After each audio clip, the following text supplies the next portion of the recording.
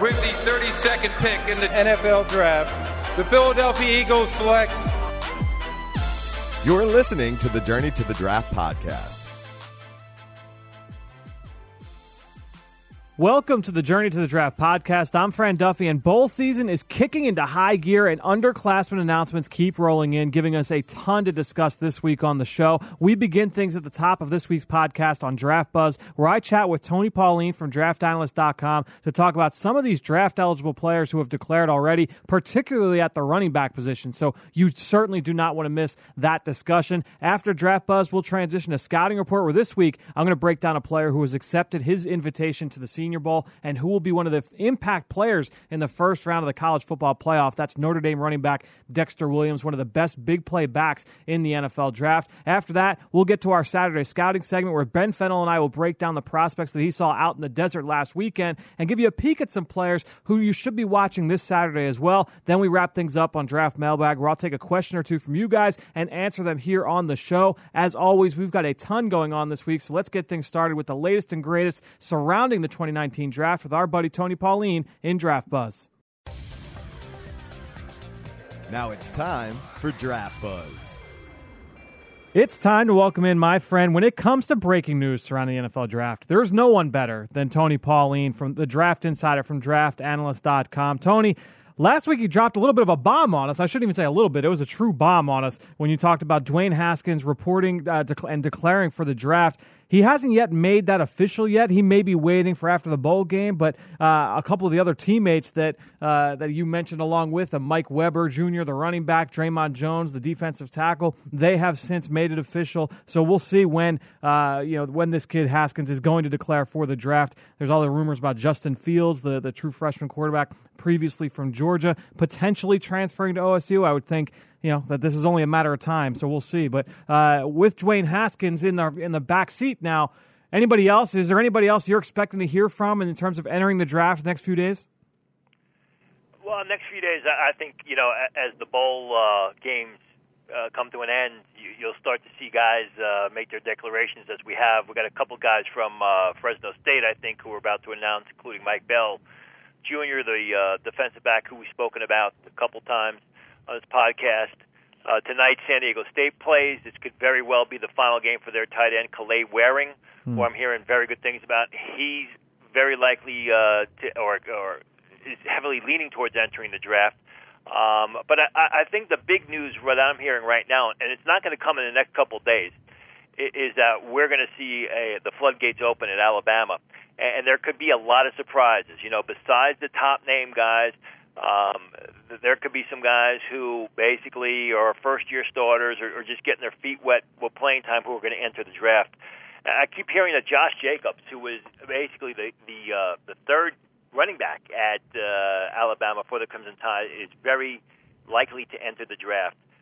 There's going to be some surprises from that program. Scouts told me that there could be as many as 14 players from Alabama they expect to be selected over the 7 rounds of the 2019 draft. So I guess they are also expecting a large number of underclassmen from the program to enter.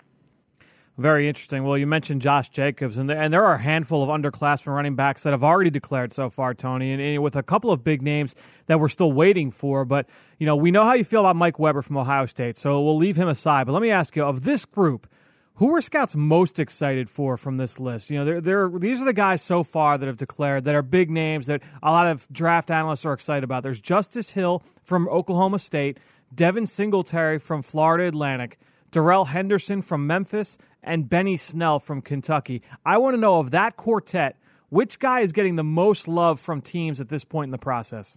Well, it's definitely Snell. I mean, the first 3 guys that you mentioned, Justice Hill, Darrell Henderson, Devin Singletary, they're all very productive backs on the college level, especially Henderson, who had over 1,900 yards rushing this year and 22 TDs. But these guys are really not projected as anything other than situational backs at the next level because they're small. I mean, Hill is probably going to measure under 5'10", about 190 pounds. Henderson is barely 5'9", just about 200 pounds, and Singletary is the same sort of size. He's almost a carbon copy physically of Henderson. And while those guys can produce at the next level, they're not going to be feature ball carriers. They're situational third down type backs.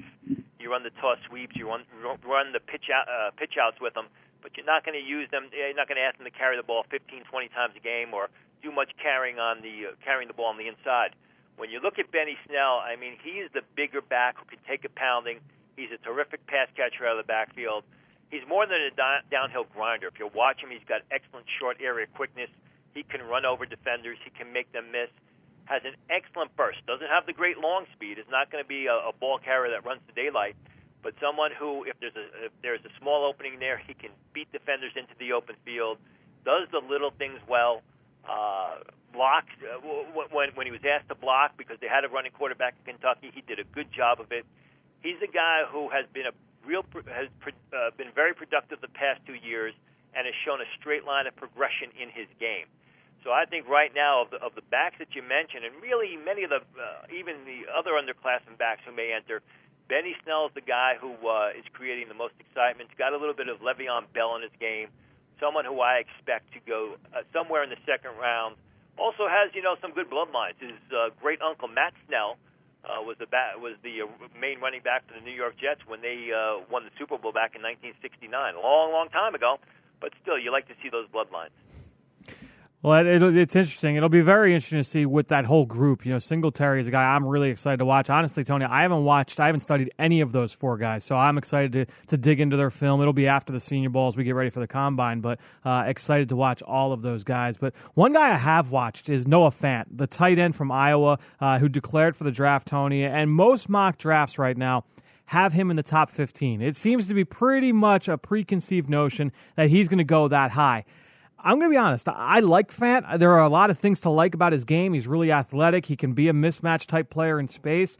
But I don't know if he's that kind of guy. You know what I mean? Like O.J. Howard went 19th overall. I thought he was a much more complete player. Evan Ingram that same year, you think, okay, that's the same kind of player as what Noah Fant is. He went 23rd overall. The year before, Hunter Henry went 35th overall. You got to go back to 2014 with Eric Ebron when he went number 10 overall to the Detroit Lions. That's as far back as we go to see a tight end go that high. Do you think that Noah Fant ends up going that high? I'm not sure how I feel about it as we sit here today, although this draft is a little bit weird at the top, so I guess anything can happen. Well, it's weird if you get past the defensive lineman. Yeah. I tend to agree with you about Fant as a player. Now, the things that he has going for him are, number one, I reported a while ago that tight ends are going to be overdrafted. There are so many teams that need tight ends. Tight ends are going to be selected much earlier than people presently grade them, or that's what the projection, that's what the feeling is right now, is that the tight ends are going to go earlier than their grades would warrant because, number one, there's such a shortage of them. As we've mentioned time and time again on this podcast, I mean, the top tight ends are going to come from the ranks of the underclassmen, the juniors and the redshirt sophomores, if any of them enter, because the senior class is so weak, and teams just want that type of guy. There's talk that the Denver Broncos are going to take a tight end very early in the draft, could take a tight end with the first pick, or they're picking round one. I put that out there, which is why I think Fant is getting a lot of play in round one. Now, I tend to agree with you on Fant's skills. I mean, over the summer, when I did my summer scouting series, when I watched Fant on film, I said, he just doesn't look like a guy who gets separation down the field based on what I saw on film, and I took a lot of flack for it. There were some people who compared him in the league that say he's an Evan Engram type of tight end. There are some people who tell me that he's going to test off the charts. I'll believe it when I see it because, I don't think he's not going to run the 4.4s like Evan Engram. I mean, at least on film, he looks like a 4.7 or a 4.75 guy. He gives effort blocking, but he's not the blocker that O.J. Howard was when O.J. Howard put his mind to it and decided to block. He's not as complete as O.J. Howard. He's not as athletic as Evan Engram. So I'm of the mindset with you, but I think there is such a need at the tight end position that teams may overlook some of the physical shortcomings or may try and sugarcoat it because they need top-rated players at that position. Yeah, it's going to be interesting because he like I said, I like Noah Fant. I like what he can bring to the table. I didn't watch him and walk away saying, like, yeah, this guy's a lock for the top 15 of the draft. Let me ask you this. There's two underclassmen pass rushers that just declared. We've talked about a lot of the big names, right? The Polites and the Brian Burns, the Cleveland Farrells, all these guys. But let's talk about Sutton Smith from Northern Illinois, and let's talk about Max Crosby from Eastern Michigan, two underclassmen from the MAC, from the Mid-American Conference, who just declared for the draft. I haven't watched either guy. I kind of know the book on Sutton Smith, extremely productive. I know he was a first-team All-American, but very, very small. But what are your thoughts on both of these guys? Well, you just mentioned it with Sutton Smith, and again, I go back to what I wrote over the summer. I mean, you watch the film, he just pops out at you. He's constantly making plays. He's constantly disrupting the action and the opponent's game plan. I mean, almost single-handedly altered the MAC Conference title game in the second half when Northern Illinois came back and beat Buffalo because he was just harassing the Buffalo quarterback. A guy who is double teamed in the MAC and can't be stopped. He's smart. He's intense. He's fundamentally sound. He does a great job using his hands. But I mean, he may measure 6'1", 235 pounds, which means he's going to be downgraded, and you don't know how fast he's going to run. And it's a situation where he's going to be a scheme-specific player, or even more to the point, he's only going to be a player for a certain number of teams where a creative defensive coordinator is going to have to find ways to make him be productive. And I've said this numerous times over the past couple of weeks on my own podcast. I mean, it's almost like a situation with a Teddy Bruschi or a Mike Vrabel all those years ago where they were great football players on the college level. They found ways to compete, and they found ways to make plays, but they just didn't have the next level measurables. And they got to the New England Patriots system, and Bill Belichick was able to find ways, and Bill Parcells for that matter, was able to find ways to put them in positions to succeed. So I think that's the situation with Sutton Smith. Really going to have to wait and see what his measurables are, what his testing numbers are like before we make a determination. I had him graded as a sixth rounder over the summer. I could see him moving up into that third, fourth round area, but you got to wait and see. Sort of a similar situation with Max Crosby, although he's got much better size, he's got better length, he's got better growth potential. He's a terrific pass rusher. He's a guy who, like Sutton Smith, has shown consistent improvement in his game. Entering the year, I had him graded over the summer as a sixth-round choice. He just played good football throughout 2018. The game against San Diego State when Eastern Michigan went out west and lost a close contest where he was basically all over the field harassing people really opened the eyes of NFL scouts. I think the thing with Max Crosby is he's tall, but he's thin. He's about 245 pounds. If he goes into off-season workouts and he tips the scale about 255 pounds and he runs well means under 4.75, runs good short shuttle times, in the low fours, a decent three-cone time. I think Max Crosby can jump into the second day of the draft. He's a guy who I think you can use him standing up over tackle. You can use him out of a three-point stance. He's intense. He gets it. He's a very hungry guy. He has to succeed at the next level. So there's a lot of things I like about Max Crosby. I think based on his size, he just has a higher upside than Sutton Smith. All right, so some news on some interesting pass rushers for fans out there interested in that position moving into this draft class. One guy, and we'll talk about some upperclassmen now, Tony, who was added to the Senior Bowl roster in the last week is the Baylor wide receiver Jalen Hurd. He was a converted running back from the University of Tennessee. I actually kind of view Hurd as more of a Trey Burton-esque move tight end at the next level, but I know most still view him as a receiver. Even though he's 6'4", he's 230 pounds. There was a report that he got knee surgery a couple of weeks ago. Is he going to be ready to play in this game, in the Senior Bowl? What's the word on Hurd at this point in the process? I heard it was, what I'm hearing is that it's minor. You'll have to wait and see how he rehabs. Hopefully he plays because, as you said, is he going to be a wide receiver? Is he going to be sort of an H-back tight end? I mean, are people going to use him at running back at the next level? So I think the Senior Bowl is very important for him because it's going to erase a lot of questions in people's minds as to where he's going to line up at the next level. I think as far as will he play? It's just going to be a wait and see scenario. You have to wait and see how the knee comes along. If he's going to need anything else to fix the situation or how his rehab is going. Hopefully he shows up. I'm glad he accepted the invite. I think it benefits him to show up. Let's just hope that he's healthy enough to play. All right, so let me ask you this question, Tony, because at this point, and I said it earlier, it's kind of a weird group in this draft. Like just looking at mock drafts and just how people are talking about this draft. Is this being considered a strong draft by scouts? Like, how do you think the people view this talent at the top? How do you think they feel about the overall depth of the class? Obviously, still early, but I'm anxious to hear what your sources think about this group overall. Well, they're happy because of the defensive line group that's coming out.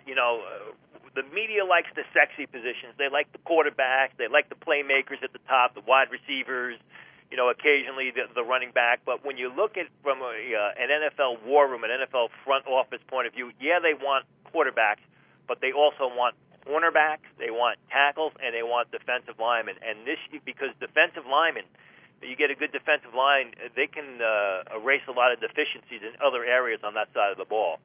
So when they look at this year's defensive line class, what's in it and who's in it right now and who's expected to be in it, they're very excited. You're going to hear a lot of people downgrade the draft because of the lack of quarterback at the top of the draft, especially coming off of last year. You got a couple of cornerbacks who are going to break into the top 15. No receivers of note, no real running backs of note.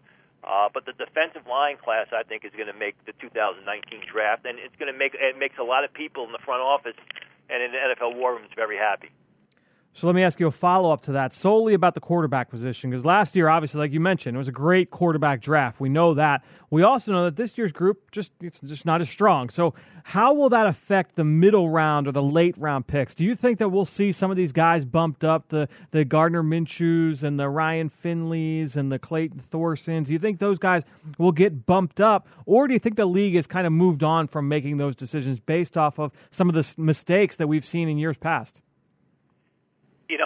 With the guys that you mentioned, except for Minshew, I think regardless is going to be a late-round pick. It's really going to come down to Senior Bowl practice because, as I've said here a number of times, as you have seen, through your experience, Senior Bowl practice is a kingmaker at the quarterback position. You look at the Eagles, Donovan McNabb, Carson Palmer, David Carr, Phillip Rivers. I mean, Phillip Rivers entered the Senior Bowl as a fringe first-round pick, had a great week, and moved into the early part of round one. Carson Wentz, perfect example. I mean, people said, all right, late first-round pick, just had to knock out the Senior Bowl week and became the second pick of the draft. Now, I don't think that the guys who are going to be playing at the Senior Bowl, whether it be Drew Lock or Ryan Finley, Will Grier, Clayton Thorson, or Jarrett Stidham, are guys who are going to move into the top half of round one.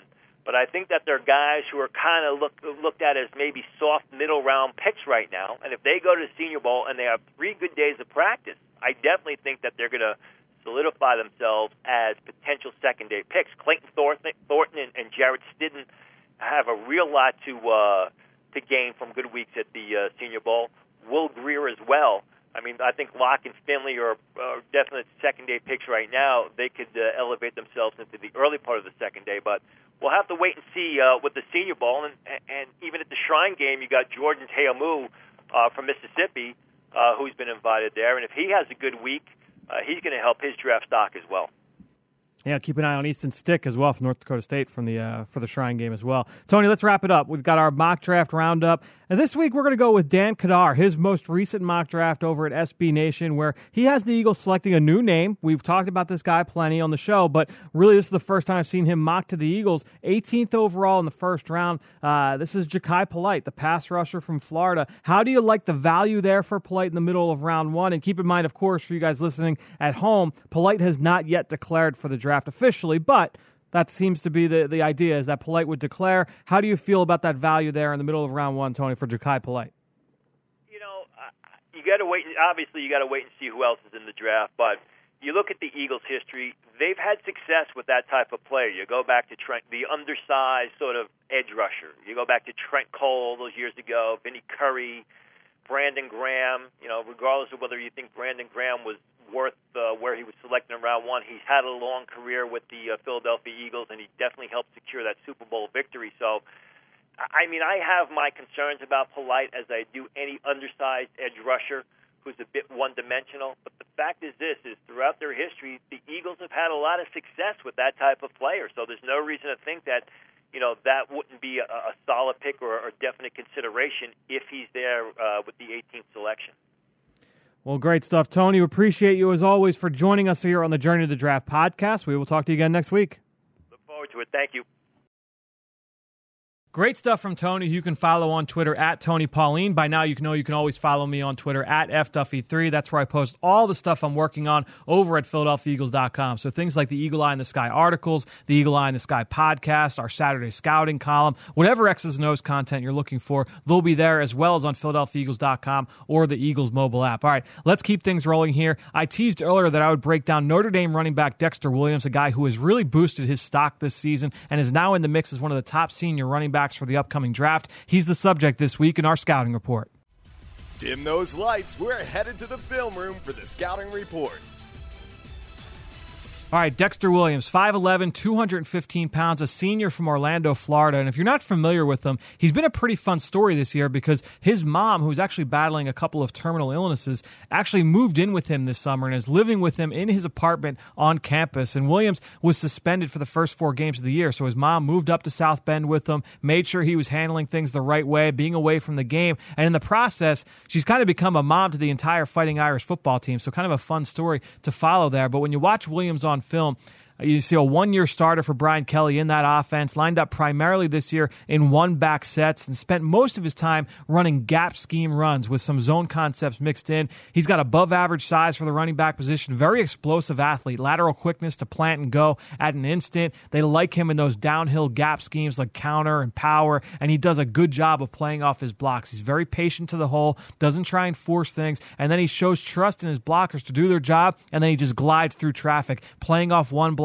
to the next. So even though he doesn't really have great wiggle, he does put himself in good spots. He doesn't really run himself into contact as a runner. He's a big play guy, plenty of juice. He's got the ability to accelerate through the hole and change gears once he hits the open field. He can be a factor on perimeter runs, getting to the edge. Very confident, decisive runner who rarely dances in the backfield. And he's also a violent finisher who will throw a shoulder at the end of runs and try and pop a defender on contact. He didn't fumble one time in the 4 games I studied, even though he carried it, I think, over 20 times on all 4 contests.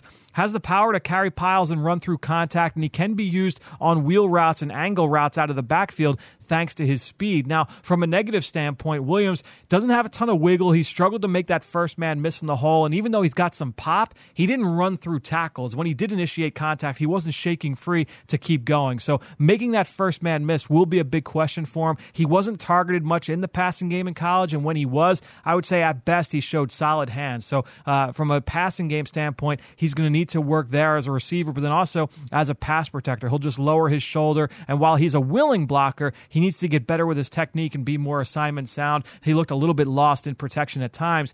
Then you get to the medicals. He missed a few games last year as a junior with an ankle injury. He's battled a couple of nagging injuries throughout his career, so that'll be something to watch. He's also had some off-the-field stuff as well. I mentioned earlier he was suspended for the first 4 games this year, reportedly involved in an incident a few years ago with a couple of teammates as well. So those are things that he's going to have to answer for throughout the draft process as he interviews with teams. But at the end of the day, this is a good-sized back who can burst long runs and be a factor between the tackles. He's got the physical ability to handle a relatively heavy workload based off what I've seen this year. And while I don't think he's necessarily the foundation of an offense, I think he could be a lead back in a committee kind of situation. Both the off-field and the medical are going to have to check out with this kid. But, I think to me, he has the look of an NFL runner. Can he pick up more than what he's blocked for? That's going to be the big question with him. But overall, he's got pretty good film. I'm excited to see what Williams looks like in person and then to see how he tests. So that's kind of how I feel about Dexter Williams. Very, very intriguing player. Again, one of the top senior running backs in the country. So before we transition to our next segment, you guys know how much I love it when you tweet out the show or you post about it on Facebook. But what we love most here is when you take a minute and you head over to Apple Podcasts or Stitcher, give us a rating or even leave us a comment. Let's give some love to Ryan K. 823, who went onto our Apple Podcast page, left a 5-star rating and a question about offensive linemen. And Ryan asks, Fran, after hearing your opinion about Dalton Risner, the tackle from Kansas State, I was curious on your outlook on this year's tackle class. The Eagles are certainly in a position where they may look for a guy to replace Jason Peters or a right tackle if Lane Johnson slides over to the left side. Obviously, Jonah Williams is a beast, but he will likely be gone by the Eagles pick. Are there guys that you like as a potential fit for the Eagles at tackle? Ryan, very good question. I've watched a bunch of offensive linemen in this draft, and I think there's a bunch of future starters in the NFL. To me, The best pure tackle may be Andre Dillard from Washington State. He's a good athlete, plays with good balance and bend. He uses his hands well in the passing game. He's used to playing out in an island in that scheme. I think you're probably looking at him in round 2, but potentially on the back end of round 1. Again, he's going to be a Senior Bowl guy as well, so we'll see how he does in Mobile. I think he's got that kind of talent. Greg Little's a player that a lot of people are really high on. He's got great size. He's smart. He's pretty tough. He's a bit raw with his hands, though. And, would he be the ideal athlete to play tackle for the Eagles in this scheme? That's a question that I have based off the sophomore film that I watched over the summer. He does look the part, though, and a lot of people think he'll be in the middle round area of this draft, the middle of round 1 area, I should say, in this draft. And one guy that has been listed in that same area as a potential pick for the Eagles in mock drafts has been West Virginia tackle Yodny Cajuste. He's a bit undersized, 6'4", 315 pounds. Some might like him better at guard, but he's strong. He anchors really well in pass pro. He's a pretty good athlete. He suffered 2 season-ending knee injuries in his career, though, with the Mountaineers. So that will be a question for him. Another tackle I really like that's caught my eye is Titus Howard from Alabama State. This kid has got a really high ceiling. I think he's going to be a riser in this draft process. He's 6'5", 300 pounds. He's got long arms. He's got really good feet. Played both tackle spots this year. He's a guy I absolutely have my eyes on because his film, even against bigger competition like Auburn, was really, really intriguing. I can't wait to see him at the Senior Bowl. Then you look at Mitch Hyatt from Clemson, just a rock-solid option at tackle. Started for 4 years at Clemson on the left side. Good pass protector. I love his mentality. There's a lot to like there with Mitch Hyatt. Then you look at Ethan Greenidge, an interesting developmental guy as well out of Villanova. He'll be at the Shrine game next month, so I may see him down there. He's got a basketball background, big kid, light feet. Long story short, Ryan, there are a handful of really intriguing tackles that I'll have my eyes on going throughout this process for this team if they decide to go that route in the draft. So great question. Thanks again for your support on our Apple Podcast page. And again, if you want your question answered, feel free. Follow in his footsteps. Leave a comment on there and it'll be answered here on the show. All right, it's about that time. Let's welcome in Ben Fennell and look at some of the biggest matchups to watch this weekend in college football. It's time for Saturday Scouting.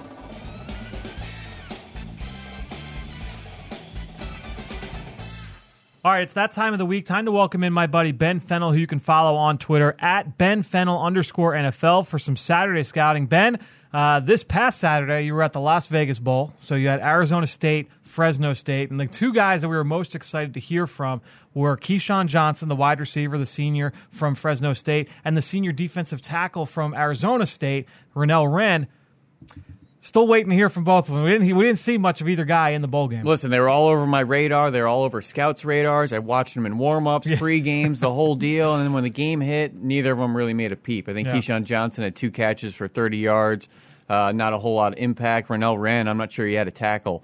But like I've been saying about Renell Wren in that 3-3-5 stack where he's really just eating up blockers, eating up space, if he can't make an impactful play with his get-off and really disrupting with that first step, his job's really just to eat up space and keep those linebackers free. So he's a guy that's going to be a better NFL prospect than how he's being used in his scheme at Arizona State. Did Arizona State do anything specific that you saw when you were watching the game for Keyshawn, or was it mostly just, it wasn't a factor? No, he just wasn't a factor. He had some single coverage opportunities that, the quarterback missed on him, a couple slot fades and things like that. Just wasn't a game for his number. All right, well, who did stand out in this game to you, number 1 at the top of the list? Well, I know he's not draft eligible, but he's getting a lot of attention, a lot of eyeballs. This running back, Eno Benjamin, Arizona State, is a very, very impressive player. He's now the single-season rushing record holder for Arizona State. He already broke the single-game record with a crazy 312-yard rushing performance earlier this season. But you get to see the contact balance, the open field agility, the toughness. He's got the speed to turn the corner. He could put his nose down and lower his pads in between the tackles. He's just another one of these intriguing running backs in this 2020 class, whether it's Cam Akers, J.K. Dobbins, Najee Harris, Jonathan Taylor, Kylan Hill, A.J. Dillon, DeAndre Swift, Travis Etienne. I mean, this 2020 class is just looking deeper and deeper as we're getting down to it. I just don't think this year is that deep of a class of receivers and running backs. We've been spoiled the past 2 years, looking like it's a bit of a down year, but it's going to pick right back up next season. Yeah, I think it's going to be very, very interesting to see how many of those guys do decide to come out. Obviously, not all of them will be seniors next year. A lot of them mostly are going to be juniors. So some of them could decide to go out because, hey, look, maybe I don't want to throw my hat into the ring of this giant class. I can come back and be the top dog next year. That's something to consider, but you also have to think about these guys have been bell cow ball carriers as freshmen. Yep. So they have a lot of production, a lot of on-field time, a lot of wear and tear, a lot of mileage. I don't know if they really need that senior season to prove anything to NFL scouts. Yeah, so who else stood out to you in this game?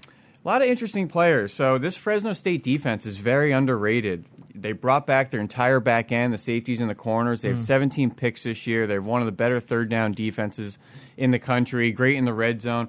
And this safety, Mike Bell, is a really interesting player. He's only a junior right now. There's some rumblings on he might be declaring in the next week or two. Yep. He's a long, physical guy that can get down in the box. Eno Benjamin had a great first half. In the second half, they started to roll the safety down into the box and really bottled up the run. And that's kind of what paved the way for them to turn around and win that game in the second half. Yeah, you saw the yardage totals for that Arizona State offense was not favorable whatsoever to the Sun Devils. I mean, Fresno State completely shut them down. And then late in the game, what was the final drive? You hate to see this because he's his senior playing his last game. Manny Wilkins goes down with the injury. Yeah, that was a nasty injury. It was just great to see him walk off. Did not look pretty. I was very shocked to see him walk off. But he's a great college quarterback. I don't think he's going to really has anything to intrigue scouts at the next level in the NFL, at least, maybe Arena or Canadian Football League. He's just not the biggest kid, doesn't have the strongest arm. He's not the most fleet of foot. So I'm not really sure what he hangs his hat on as far as a skill set at the next level. I was disappointed to not see the Robertson boys down there at Arizona State. You had the true freshman Merlin Robertson, who didn't make the trip due to a family situation back home. And then Zach Robertson, who I've been studying at left tackle, also didn't play due to an injury, so didn't get a chance to see them up close. All right, well, let's talk about some of these games this weekend because a lot of interesting prospects taking the field, whether it's, look, we're recording this now Wednesday afternoon. Wednesday night, you've got the Frisco Bowl between San Diego State, Ohio U. To me, the big games to watch there are the San Diego State offensive line, and they've got some guys there that have caught my eye over the course of the last few years. We heard Tony earlier mention the one tight end from San Diego State, so you can keep an eye there in that Very game. pro-style system there as well, so you can see how it translates to the next level. No question. And going up against that Frank Solich defense there at Ohio U, a pro-style defense as well. So Thursday night, we've got the Gasparilla Bowl, Marshall, South Florida. I actually just rewatched this morning the Marshall wide receiver, Ben Tyree Brady.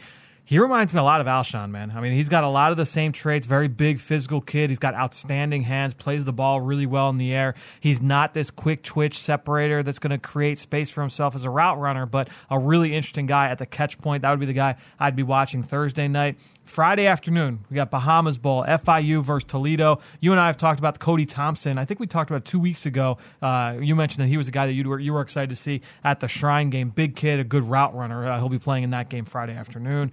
And then Friday night, we've got the famous Idaho Potato Bowl. We've got Western Michigan, BYU. Western Michigan's got some speed, but nothing that we're talking about in terms of high-end prospects. Really, we start to get into these Saturday games, and Memphis takes on Wake Forest here Saturday afternoon in the Birmingham Bowl. The number one attraction for this game would have been the running back, Darrell Henderson, a junior who declared for the draft. We talked about him earlier with Tony. Ben, I know you've studied Henderson a little bit. Give us some thoughts. We're not going to see him in this game. He's not going to participate. But what have you seen from Henderson when you've watched him on film? Yeah, very productive player. Second in the country in rushing, only behind Jonathan Taylor's 2,000 yards up in Wisconsin. This guy ran for nearly 2,000 yards on just over 200 carries, which is a mind-boggling 8.9 yards per carry. You normally don't see that type of production from players getting a high volume of carries. Normally those are the slashing types, the third down backs that are, having some more lanes and alleys to get some chunk yardage. So to see nearly 9 yards a carry on 200 attempts with 22 touchdowns, you can see the production. I threw on his tape this week just to get a taste of what he does and how he makes his money and where he's getting all these yards from. You could just see the balance, the patience, the agility. He has kind of deceptive speed. He's undersized, only about 5'9", 5'10", just over 200 pounds. But his speed when he gets in the open field, it's very, very deceptive. It takes away angles from safeties all the time. He's got the burst to get through the first and second levels of the defense and the home run speed to get into the end zone and make those defensive backs miss. Very intriguing player. I'm not sure how he's going to test at the Combine. I don't know if he's a 4-4 type of blazing back, but I think he's just a really well-rounded back. I'd love to see him in a zone scheme where he can make that one cut and get downhill. Yeah, and then I agree with you. You kind of grabbed me, and I watched a few plays with you. Definitely an intriguing player based off some of those highlights I saw. I'm excited to dig deeper into his film. Saturday afternoon, a little bit later, you got the Armed Forces Bowl, Houston versus Army. Again, what you would imagine would be the number one attraction in that bowl would be Ed Oliver, the defensive tackle, a future top 10 pick. He's not going to play in this game. So if you do watch this game, one guy to keep an eye on, Isaiah Johnson, the corner for Houston, is a senior, 6'2", just under 200 pounds.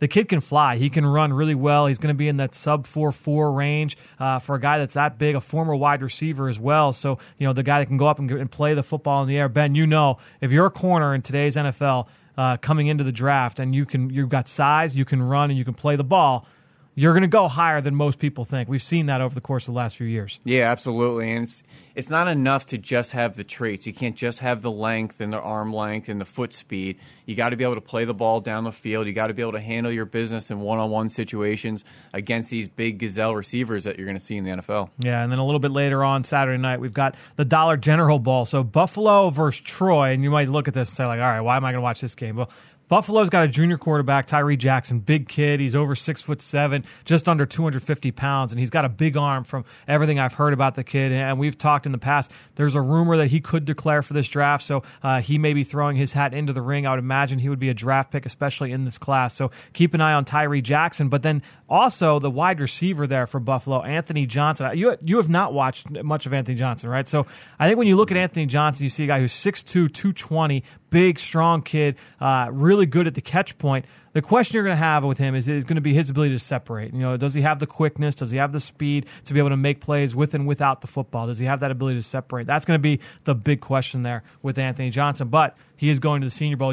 I know you value those one-on-ones, those one-on-one drills, wide receivers versus DBs down in Mobile. Absolutely. We're going to see if he could separate within the route, and he's not just a big body that wants to use his physicality at the catch point. He's going to go up against a really intriguing corner for Troy, Blaise Brown, who's a productive wide receiver, turn corner. Okay. Came onto the scene with 6 picks as a sophomore, another 5 as a junior. He's having a bit of a down year production-wise as a senior, not getting his hands nearly on as many passes, but definitely a good competition for Anthony Johnson this week. And then later, last game of the night, you've got the Hawaii Bowl, 10:30 p.m., and you might say, well, why am I going to stay awake for the Hawaii Bowl? Well, 2 players. One guy you and I have both watched, one guy you and I have not watched, but our buddy Dane Brugler is a big fan of, and that's the linebacker from Hawaii, Jelani Tavai, 6'3", 240 pounds. I know Dane has talked about him as a potential day 2 pick in this draft. So that's one guy on the Hawaii sideline. But on the Louisiana Tech sideline, you've got the defensive end, Jalen Ferguson, a guy that you've watched recently.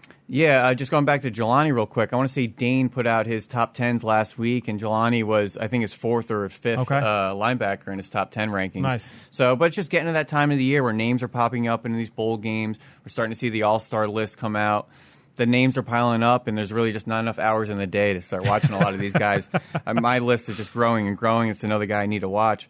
But I threw on Jalen Ferguson, and NFL scouts are not surprised from this La Tech program anymore. They've been pumping out stars for the last 3, 4, 5 seasons on both sides of the ball, whether it's Vernon Butler, Xavier Woods, Kentrell Bryce's. That's anywhere from first-round picks, mid-rounds, undrafted players, the Kenneth Dixons of the world, Carlos Hendersons of the world. Just a really good program down there. But Jalen Ferguson's a very interesting player off the edge, very productive. 15 sacks this year, 7 sacks last year, 14.5 sacks 3 years ago. Tons of tackles for loss each season, nearly doubled it from 2017 to 2018 with nearly 24 tackles for loss. But this isn't a wiry, I want to turn the corner and beat everybody with speed type of edge rusher. He's a very well-built, really solid framed defensive end. He's about 6'5", 262, loves to use his hands, loves to go to those speed power moves, likes to go underneath, plays to the quarterback's depth, retraces a lot. You could see the power in his hands. Very heavy-handed player, will rock a lot of tackles with that initial stab into their chest, has a variety of moves. So I was looking for some comps here to try to work in, and you had a comp already in your mind. I said, Don't tell me it. I'm browsing the names, looking at the heights, the weights, the productions of some former combine guys. Came up with 3 names. I said, you know what? Let me hit you with the first name. I said, give me one that reminds you the most, like right off the bat. I said, I see a little bit of Alex Okafor. down there in New Orleans Saints. Bam, Fran throws his papers, pen up. That's exactly who we had listed. I said I was deciding between some other guys, like maybe a Coney Ely. Oh, that was the other guy you had written down. So pretty funny that we're seeing it the same way and came up with the two names identically. I also wrote down Chandler Jones with the Arizona Cardinals, and also Preston Smith, who came out of Mississippi State a couple years ago. These are guys that can win with power, that aren't just a twitching type of edge rusher that wants to bend the corner and use their speed. They're better, well-rounded players, which I always like in edge rushers. Yeah, and we'll see more of Ferguson once he goes down to the Senior Bowl. Again, he'll be in Mobile, so we'll get to see him in one-on-ones as a pass rusher. To me, that's going to be big for him. Like, if he can go down there and kind of win those one-on-one battles against some of those offensive linemen, against an Andre Dillard, that's going to go a long way for him in terms of helping his draft stock. If he can prove that he can be that kind of guy, because I feel good about him against the run, like right off the bat. Like, I know he's got the body to hold up at the point of attack.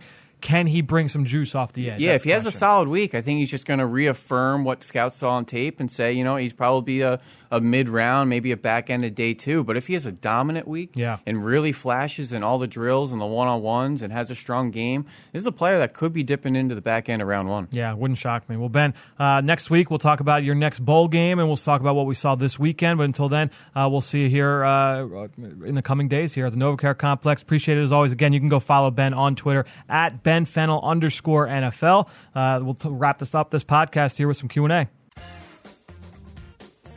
Now it's time to hear from you, the fans, in the Draft Mailbag. All right, so this week on Draft Mailbag, we're going to go to Luxurious Jason on Apple Podcasts, who asked a question. The Eagles need a lot of love on the D-line this offseason, in my opinion. I really like Jeffrey Simmons and Josh Allen, but I assume that they will both be picked before the Eagles are on the clock. Who else should I be watching that would play well in the Birds' defensive scheme? If we're talking about the top 75, so the Eagles first and both of their second-round picks, here are some guys that I would keep an eye on here, Jason. Defensive tackle, the blue-chip guys are Quinnen Williams, who hasn't declared yet, Ed Oliver, who will probably be a top 10 pick. Those are two guys I'd say definitely going to be out of range. Will Draymond Jones from Ohio State go that high? Will Christian Wilkins from Clemson go that high? I could see situations where either one falls into the middle or late part of round 1 potentially, and I love both of them on film. Both Jones and Wilkins are one-gap penetrators who can fly upfield and make plays on the other side of the line. Jerry Tillery from Notre Dame, he's a guy I think fits that same mold. He might be a little bit better against the run. Tillery's a really, really intriguing player. That's a guy I think belongs in the round 1 discussion more so than what he's currently being talked about. Here are a couple of other guys to also to be aware of. Gerald Willis III, the senior from Miami. He's going to be at the Senior Bowl. Pure 3 technique, very quick first step, lives on the other side of the line. Renell Wren, who Ben talked about earlier from Arizona State, he's a guy I could see rising up the board because of the way he's built and the athleticism he shows on film. He's a very, very intriguing player. Another guy with that quick first step to change the line of scrimmage in the run game. So keep an eye on Renell Wren. Jeffrey Simmons, you mentioned him, bit of a quandary to me. There are flashes, but has he put it all together yet? I'm interested to see if he declares for this draft and then how high he goes, because I'm not quite in on the top 10 hype that I've seen so far this fall. Then you go to defensive end. Nick Bosa, that's the blue chip guy, guaranteed for the top 3. After that, now it gets interesting. Rashawn Gary has been talked about as a top 10 pick for a long time. Our guy Tony Pauline loves him. He's from Plainfield, New Jersey, about 90 minutes north of where I'm sitting right now. He's got great size. He can line up inside. He can line up outside.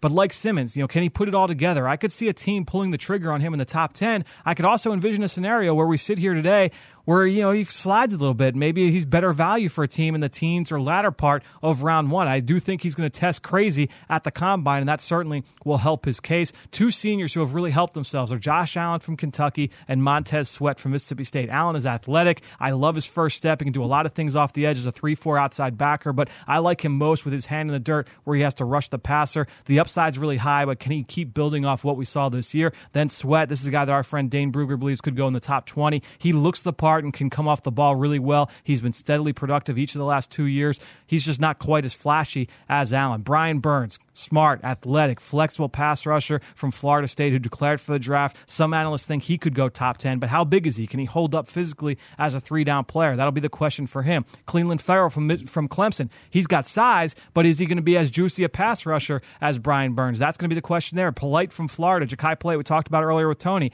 Really explosive, really bendy turning the corner. But like Burns, can he be a 3-down guy? I love Jalen Jelks from Oregon. The production as a pass rusher just wasn't there, but I love his traits. I love his motor. I love his athleticism, his versatility.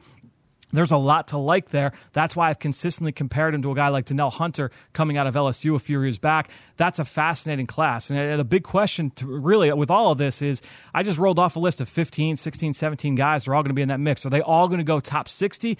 I'd say that's unlikely. Teams know this. So the question becomes, will it be runs on talent, or will teams feel like they can maybe wait? Not just the Eagles, but any team looking to acquire one of these guys. We won't know that answer until draft weekend. One thing's for sure, teams are going to find talent in the D-line on day 2 and day 3 of this draft that they would not in any other given year. There are just too many of them for them all to go as high as they should. So great question there from Jason. Again, if you ever have any questions on the show, feel free, hit me up on Twitter or just go and leave us a question like he did over on one of our podcast channels. Give us that rating and leave a comment and you'll get on the show. Great stuff this week from Tony Pauline and Ben Fennell and all of you out there listening, whether you're on PhiladelphiaEagles.com, the Eagles mobile app, or any of our podcast platforms. Thank you again for listening, as always, to the Journey to the Draft podcast. For everybody here at the NovaCare Complex, I'm Fran Duffy. We'll talk to you next week.